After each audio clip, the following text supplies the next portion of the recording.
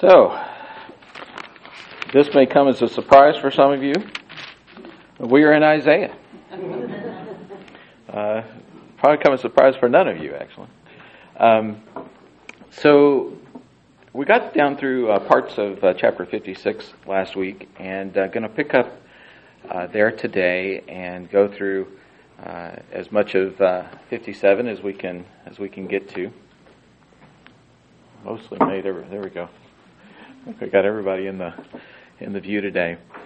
So over the last several chapters, we've heard a lot about kind of the good, what you might think of the good parts of God. You know, God is always faithful, and there's going to be a future for us in a new and a better and a perfect place. And we heard about the servant through whom we can access those promises. And as we saw before, and as we'll see again today, the tone kind of shifts back again to talk about what's not right and what needs to be right, and those frazzling idols again. And so that's where we find ourselves today. But before Isaiah talks to the group, he has a special word to the leaders, the spiritual leaders of the people. And he says in verse 9, "All you beasts of the field, all you beasts in the forest, come to eat." Basically what he's saying is, if I was to round up all of the political and spiritual advisors and put them in a room and just let the dogs out. That's what that means. So they had problems back then politically? Apparently they did. Go sick 'em. That's basically what those nice little words there. You beasts of the field, you beasts in the forest, come to eat. Come to eat. Verse 10, "His watchmen are blind, all of them know nothing. All of them are dumb dogs, unable to bark. Dreamers lying down who love to slumber, and the dogs are greedy, they are not satisfied, and they are shepherds who have no understanding. They have all turned to their own way. Each one to his unjust gain, to the last one. Come," they say, "let us get wine and let us drink heavily of strong drink. And tomorrow will be like today, only better, only more so." The most famous psalm is what? Psalm 23. "The Lord is my shepherd." In the New Testament, Jesus talks about it. We talk about Jesus being the good shepherd.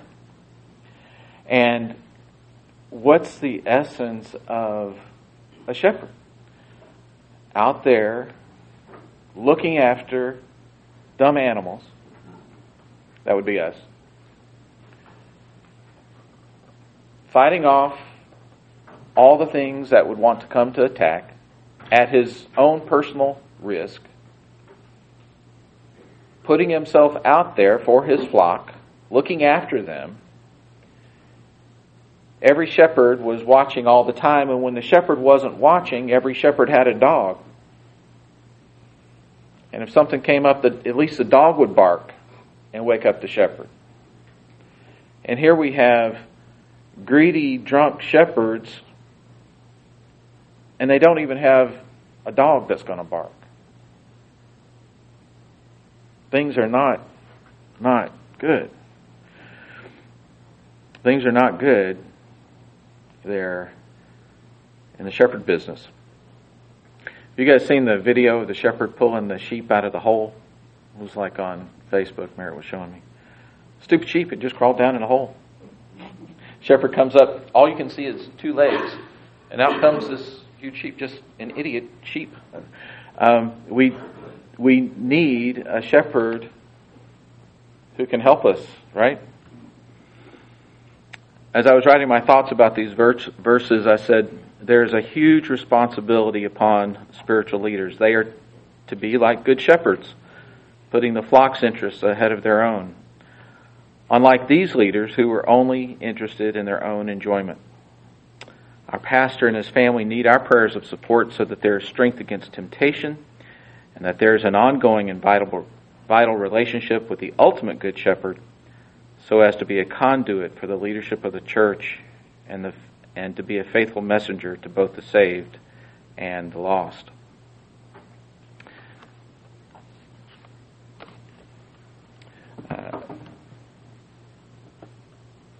Chapter 57. Little observation on the status quo. Isaiah says, the righteous man perishes, and no man takes it to heart, and devout men are taken away while no one understands. For the righteous man is taken away from evil, he enters into peace. They rest in their beds, each one who walked in his upright way. One commentator said, the society then was so bad that the righteous people in Israel had to die in order to find peace. Observing the evil all around apparently frustrated them. They could do nothing to turn the nation back to the Lord. The only way the righteous could be spared from such frustration was to die. Wow. Pretty bad. Pretty bad. I'll jump ahead and keep this in mind to the last verse in the chapter, verse 21. There is no peace, says my God, for the wicked. So we have this concept of peace bracketing this whole chapter. How do you find peace? What disrupted the peace? Where does peace come from?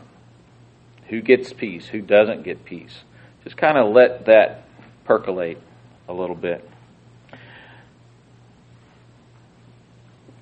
As I was thinking about these few verses, I said, does it sometimes feel a bit lonely to be a Christian?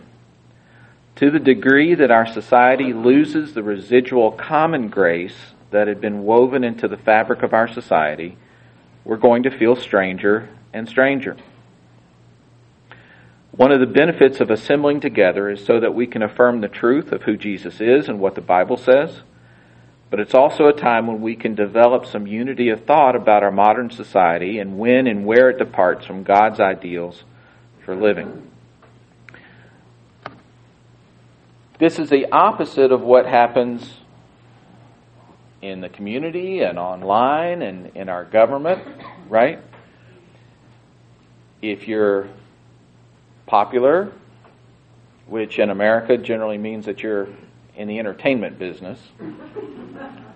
If you're influential, which in America pretty much means that you're in the entertainment business. If you're looked upon to have wise opinions, which of course means that you're in the entertainment business, then you can have great sway over the popular opinion of the day. We're the beneficiary of all the political commercials with our friends up in Charlotte, right? Not many political commercials in South Carolina. I think they think we're a lost cause, but they're really fighting it out over North Carolina and this whole HB2 thing and whose bathrooms are whose and all that sort of thing. But the opinion of the day, you just follow the money, right? If the ACC and the NCAA thought they could make more money by keeping all those tournaments in North Carolina, I guarantee you they'd still be in North Carolina. But the winds shifted just enough that they thought it would hurt their bottom line less if they moved away, so they did. Just kind of tells you we're not going to find a true picture of the world in that arena. But one of the benefits of coming together is that we can talk about those things and at least have a common framework. From verse 3 down to verse 10 is a very strong, provocative, disturbing picture of just how far gone the people were in their devotion to idols. Depravity, debauchery, everything bad you're going to see here. And I want you to follow along. You know how you can follow along when someone's reading a different translation? But you can kind of make it out, right? I want you to follow along as I read this passage from the Message paraphrase, because I think he captures the nastiness, the coarseness, the badness really well, because there's going to be some things that I read that sound very offensive. They don't sound like the kind of things you'd read in church. I think that's how Isaiah would have intended it. It wasn't supposed to be good. So verse 3. But you, children of a witch, come here. Sons of a slut, daughters of a whore, what business do you have taunting, sneering, and sticking out your tongue? Do you have any idea what wretches you've turned out to be? A race of rebels, a generation of liars. You satisfy your lust any place you find some shade and fornicate at whim. You kill your children at any convenient spot. Any cave or crevice will do. You take stones from the creek and set up your sex and religion shrines. You've chosen your fate. Your worship will be your doom. You climbed a high mountain to practice your foul sex and death religion. Behind closed doors you assemble your precious gods and goddesses. Deserting me, you've gone all out, stripped down, and made your bed your place of worship. You've climbed into bed with the sacred whores and loved every minute of it, adoring every curve of their naked bodies. You anoint your king god with ointments and lavish perfumes on yourselves. You send scouts to search out the latest in religion and send them all the way to hell and back. You wear yourselves out trying the new and the different and never see what a waste it all is. You've always found strength for the latest fad and never got tired of trying new religions. Sounds pretty bad, doesn't it? It's a paraphrase, but I think it makes the point that things were not good. Bear in mind, this is the same situation that was going on that first took down the northern kingdom, right? The Assyrians came in, wiped out the northern kingdom. Why? Because of this. Of course, all of this is in that time warp of Isaiah. This was going on in the southern kingdom. So the Babylonians came, took that. We talked about a remnant that's going to have the opportunity to go back to the promised land, reestablish that. But what about the people that weren't in the remnant? The rest. And that's all of this.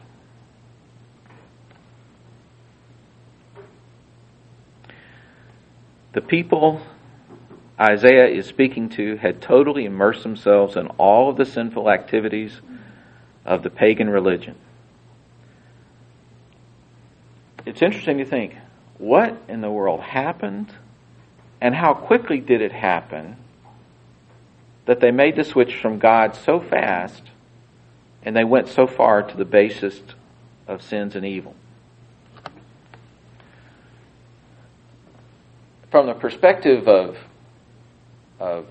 the average historical timeline, you see those timelines, I've always been fascinated by those timelines. I remember when Merritt was homeschooling, there was like a timeline of the world that would reach practically the whole width of the wall. You kept folding and unfolding, and it was really interesting, and you could just see this big course of events. Well, from a timeline of the world,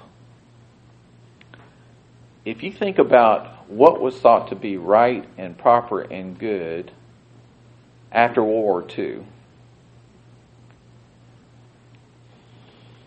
tack on about 50 or 60 years, and what's considered acceptable and good and so forth today, in the scheme of the history of the world, do you know how tiny a section that is? I mean, it wouldn't even be a little stretch on a timeline. It'd be like a little point. This tiny amount of time that has allowed for such a huge change in how we think and feel about things. It's crazy, and I know our missionary friends have been using all the technology available in getting the word out and reaching people that technology would have never allowed us to reach. But yet, the main technology that drives our high-speed internet really was motivated so people could download porn faster. Crazy. Crazy times.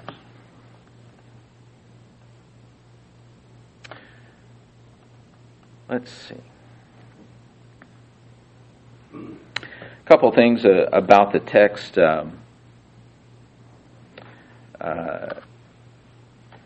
Verses, let's see.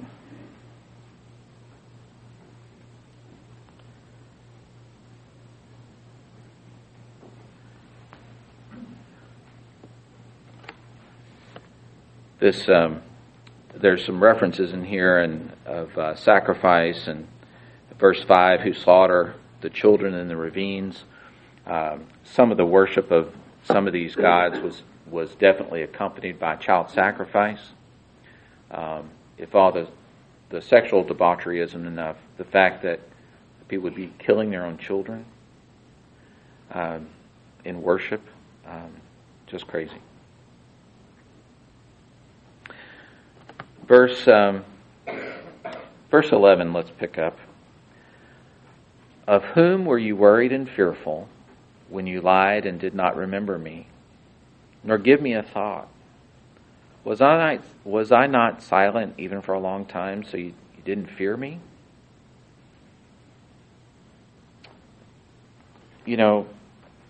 At least part of the problem was Israel forgot. They forgot.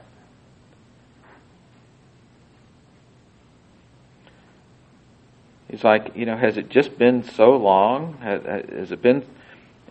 Some commentators see some irony here in this verse. In verse 11, it says, "Was I?"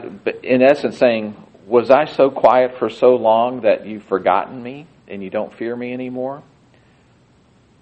Well, the irony is he wasn't silent at all, right? All these prophets and kings and judges and the whole other part of the Old Testament is nothing more than a string of ways that God has been trying to talk to his people.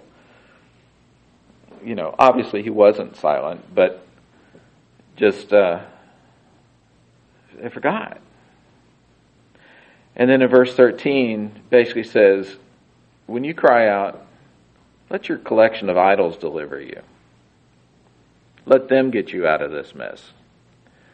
Those people that you've been worshiping with the prostitutes in the forest, and the idols that you've been, killing your children over, let them help you out, if they're so great.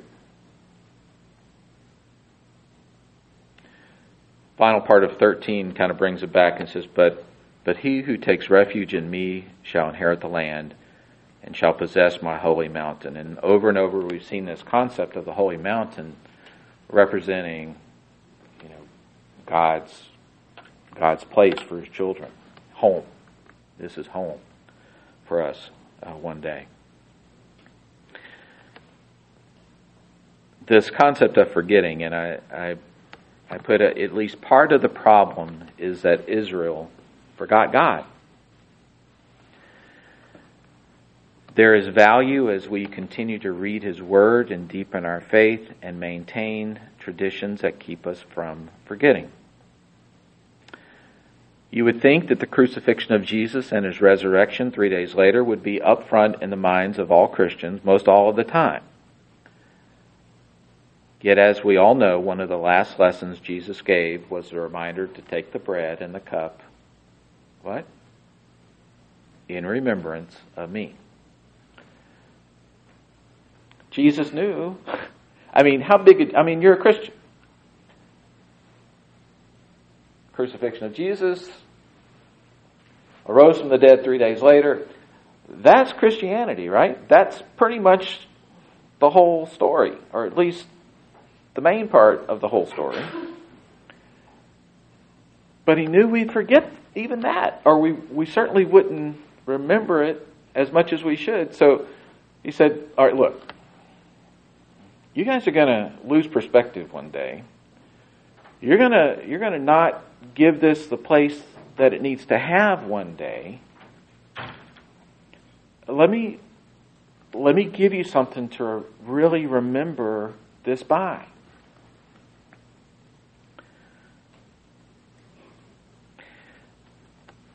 There are some faith traditions that observe communion every Sunday. There are some who have a very precise liturgy, order of service, and call to worship, a prayer, and certain readings, and some people have, in recent generations, have kind of looked down on that as being overly structured and overly religious and all that, but there's some good there. There's some really good there, because that repetition and that tradition can really drive home some of the big points. Why? Because we're stupid and we forget stuff. That's why. And there is a section of our population who are kind of the in-between generation. Their religious ancestors, who weren't very long ago, grew up in traditions where there wasn't a lot of structure, there wasn't a lot of liturgy, there wasn't a lot of sameness. So to this generation, to some of them, all that's new again. And it feels right to them. They are comforted by that structure, and it helps them. And so, our traditions aren't all bad, and sometimes they're really very good. I'm sure I'm not the only one that has had just a busy, crazy week and show up to church. Oh, we're having communion today. And in those few moments as the elements are being distributed, it does kind of hit you. Oh, yeah. This is really what it's all about. This is really why I'm here. This is really, and it just puts things in perspective again, because we forgot.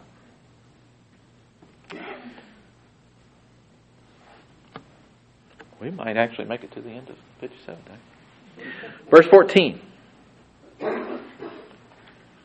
And it shall be said, build up, prepare the way, remove every obstacle out of the way, my people. For thus says the high and exalted one who lives forever, whose name is holy. I dwell in a high and lowly place, and also with the contrite and lowly of spirit, in order to revive the spirit of the lowly and revive the heart of the contrite.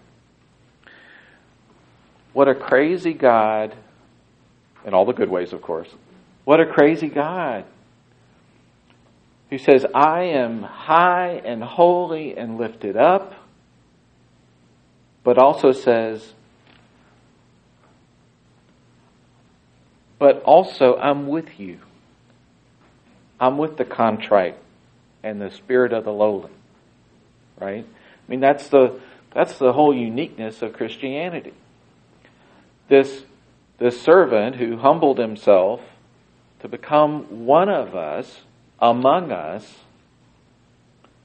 to show that, I mean, how much value, I mean, what more could be said of a God who is, yes, high and holy, whose very name is holy, but says, but I'm also with you to revive the heart of the contrite. Verse 16, I will not contend forever, neither will I always be angry. For the spirit would grow faint before me, and the breath of those whom I have made. In other words, yeah, I was angry, but I'm not going to always be angry, because I know that would... I can't just be angry to the ones that I love. Verse 17 talks about this. Because of the iniquity of his unjust gain, I was angry and struck him, and my face was angry. And he went on turning away in the way of his heart. I've seen his way, but I will heal him. I will lead him and restore comfort to him.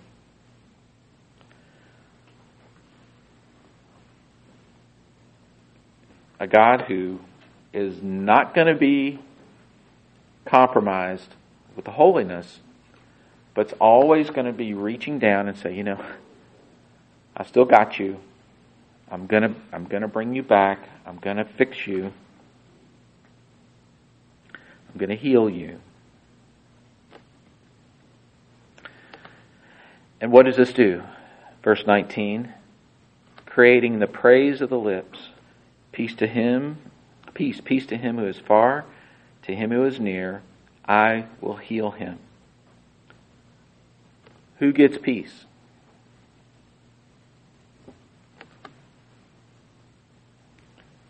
If you're hanging out with God and with a contrite heart, and you've been healed by him and restored by him, you get peace.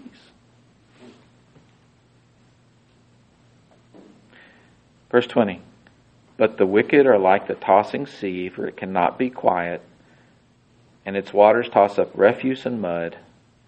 There is no peace, says my God, for the wicked. You guys have seen, this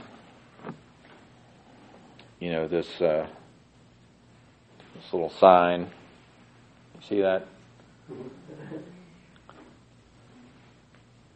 In white letters.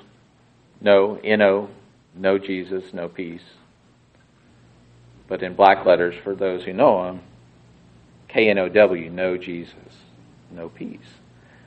Sometimes cliches get to be cliches because they have enough truth in them, and they're easy to say, and they're easy to remember, and they remind you about things. I think this is one of those. In fact, I've seen that all the time, and it does have cliche-ishness about it. I know that's not a word. But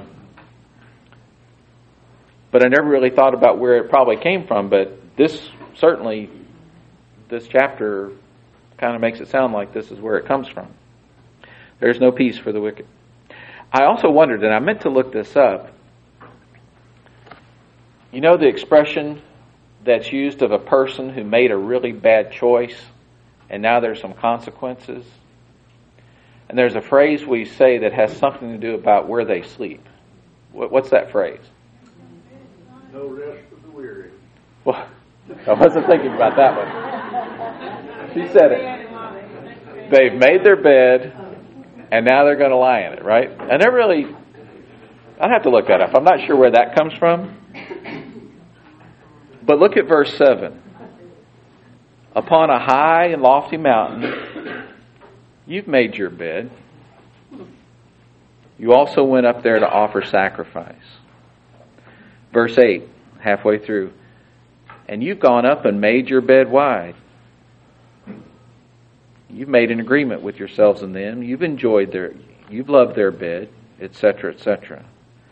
So I wondered as I was reading this, I wonder if that's where that may have come from. Because where your bed is, that's where you're hanging out. You've made your bed with the idols. And again, I don't know if this is where that came from, but it certainly was a good memory hook to me to think about. I think when I hear that phrase again, which I'm sure I will, I'm gonna think about that. Okay, where has my figurative bed been lately? Right? Where's my bed? All right. The chapter ends, there is no peace for the wicked. It's kind of a stern reminder. So I guess we'll leave with a stern reminder. Any comments? Ladies first. Why